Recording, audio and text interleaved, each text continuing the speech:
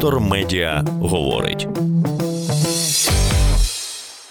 Дружня Білорусь і дилеми комунікації. Автор Оксана Ціпліцька.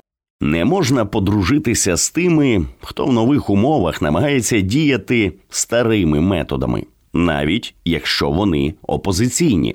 Коли читаю про складнощі налагодження культурного діалогу із так званими дружніми до України країнами, думаю про Білорусь останніх 5 років до широкомасштабного вторгнення. У нас із білорусами інформаційна і культурна співпраця була практично відсутня. Дуже обмежене коло людей з обох сторін їздили туди-сюди та ділились особливостями внутрішніх контекстів.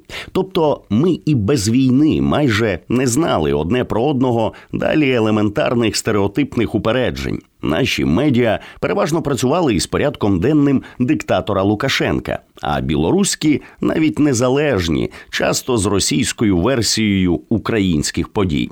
Широкомасштабна війна загострила відносини між народами і для багатьох українців поставила під сумнів саму потребу знати більше про білорусів. Українське в Білорусі. Нічого не вийде. В Білорусі надзвичайно слабка українська діаспора. Сказали б вам одразу, якби ви схотіли б утілити там якийсь український проєкт в умовному 2017 році. Це закономірно. Попри всі соціальні легенди про благополучну Білорусь, вона ніколи не була країною, в яку хотілося би втекти за кращим життям. Їхали переважно люди, які вписувались у тамтешні зрусифіковані контексти. Знайти щось українське було майже неможливо, якщо не задаватися такою ціллю. Попри це, на безплатні курси української мови в Мінську в тому ж 2017 році записалось одразу понад 100 людей, а за 5 років курси пройшли кілька сотень білорусів у кількох містах, серед них і громадяни українського походження. І діти. Як викладачка і співорганізаторка курсів, я дуже швидко зрозуміла, що до нас приходять не тільки за знаннями, а в пошуках спільноти. Інтерес до українського в Білорусі зростав шаленими темпами. Здавалося, що малими кроками ми закладаємо якусь важливу основу для майбутнього ґрунтовнішого діалогу. Якщо тоді я вважала, що будь-яка співпраця краща за нічого, то зараз переконана, що до комунікації з різними представниками білоруського суспільства треба підходити обдумано та ретельно. Білоруське в Україні. Влітку цього року в Києві я відвідала українсько-білоруський захід, де обговорювали проблеми білоруської культури. Загалом майже всі присутні сходилися на тому, що Білорусь і Росія не одне й те ж, що треба позбавлятися російського та поглиблювати співпраці із цивілізованим світом. Я очікувала продуктивної дискусії, але щось пішло не так. Практично 3 години, відведені для конструктивної бесіди, було покладено не на те, щоб заглибитись у проблеми культури, ідентифікації та розібрати варіанти виходу з кризи, а щоби по черзі сперечатися з білоруською Тетяною Мартиновою про елементарні, багато разів проговорені професійними істориками, культурологами та філологами речі. Мені, зокрема, прилетіло від неї за націоналізм, який не буває корисним, як не бувають корисними сигарети. Тетяна Мартинова цією цитатою посилалася на росіянина Марка Солоніна, який, до речі, тривалий час жив в Україні, можливо, живе й досі, і видавав книжки з антиукраїнською риторикою. Білоруська Тетяна Мартинова також уже кілька років живе в Україні. Отримує запрошення на інтерв'ю та говорить від імені білорусів. Такі представники Білорусі, по-перше, утримують внутрішньобілоруську проблематику на поверхні. По-друге, саме вони найчастіше представляють Білорусь в Україні. Ще один приклад. Білоруська Олена Васильєва, яка коментувала білоруські події з абсолютно зміщеними акцентами та вела колонку у великому українському незалежному ЗМІ. Я переконана, що нам із білорусами на користь взаємна співпраця, дискусії, випрацьований зовнішній наратив для країн Європи, адже глобально цілі в нас однакові. Втім, є різниця, хто представляє і Білорусь, і Україну в цих процесах.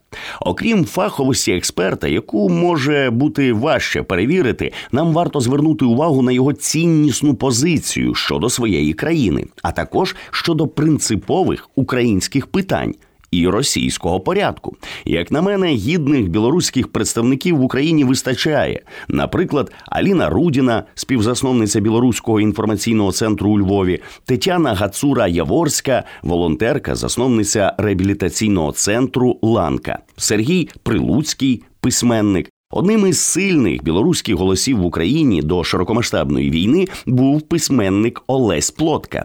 Кілька місяців тому його не пустили в Україну за недостатністю підстав для перетину кордону.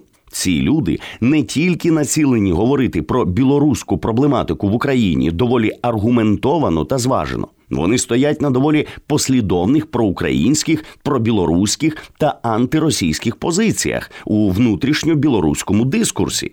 До прикладу, вони були серед тих, хто у 2022 році критикував білоруський фестиваль інтелектуальної книжки «Прадмова» за запрошення в програму росіян. На думку ж організаторів цього фестивалю, росіяни Віктор Шендерович і Антон Долін були достатньо хорошими, аби залишитись у програмі навіть після того, як українські та деякі білоруські письменники відмовилися брати участь саме через їхню присутність. Цьогоріч на «Прадмові» знову скандали з запрошенням учасника російського походження. А деякі білоруські письменники, які раніше критикували рішення фестивалю та наголошували на необхідності співпраці саме з українцями, взагалі не запрошені до участі. І буквально через місяць після цього у другому форумі імені Острозьких у Львові бере участь співорганізатор «Прадмови» Павло Барковський. На жаль, через формат заходу «Чатем Хаус» я не можу цитувати ні питання із залу, які адресували пану Барковському, ні його відповіді щодо непослідовності позицій в культурних співпрацях із росіянами та невідповідності їх тому, що намагається декларувати об'єднаний перехідний кабінет, куди Павло Барковський входить як заступник представниці із питань національного відродження. Втім, пан Барковський неодноразово публічно заявляв, що не бачить причин розривати повністю культурну співпрацю з усіма без винятку росіянами. Хоч, наприклад, тільки з досвіду фестивалю «Прадмова» останніх кілька років він точно розуміє, що наразі за участь хороших росіян у білоруських заходах доведеться платити відсутністю там деяких білоруських і українських митців. Павла Барковського, попри всі його неоднозначні висловлювання на різноманітних міжнародних майданчиках щодо українсько-російської проблематики, в Україну пустили. В нього були достатні підстави для перетину українського кордону. Декому ж з незалежних білоруських діячів усе-таки також вдається потрапити в Україну. Наприкінці жовтня у Львові відбулася зустріч із білоруським митцем Максимом Осіповим. Його доволі чітка позиція і щодо України, і щодо звільнення та розвитку Білорусі, і щодо зв'язків із росіянами викликає неоднозначні реакції та бурхливі обговорення в мережі. На моє запитання із залу, чи почувається він у білоруському суспільстві в опозиції, та якщо так, до чого чи до кого, він відповів, що стоїть в опозиції до тих, хто в нових умовах намагається діяти старими методами. Власне, використаю цю фразу як висновок до свого тексту. Детектор медіа говорить.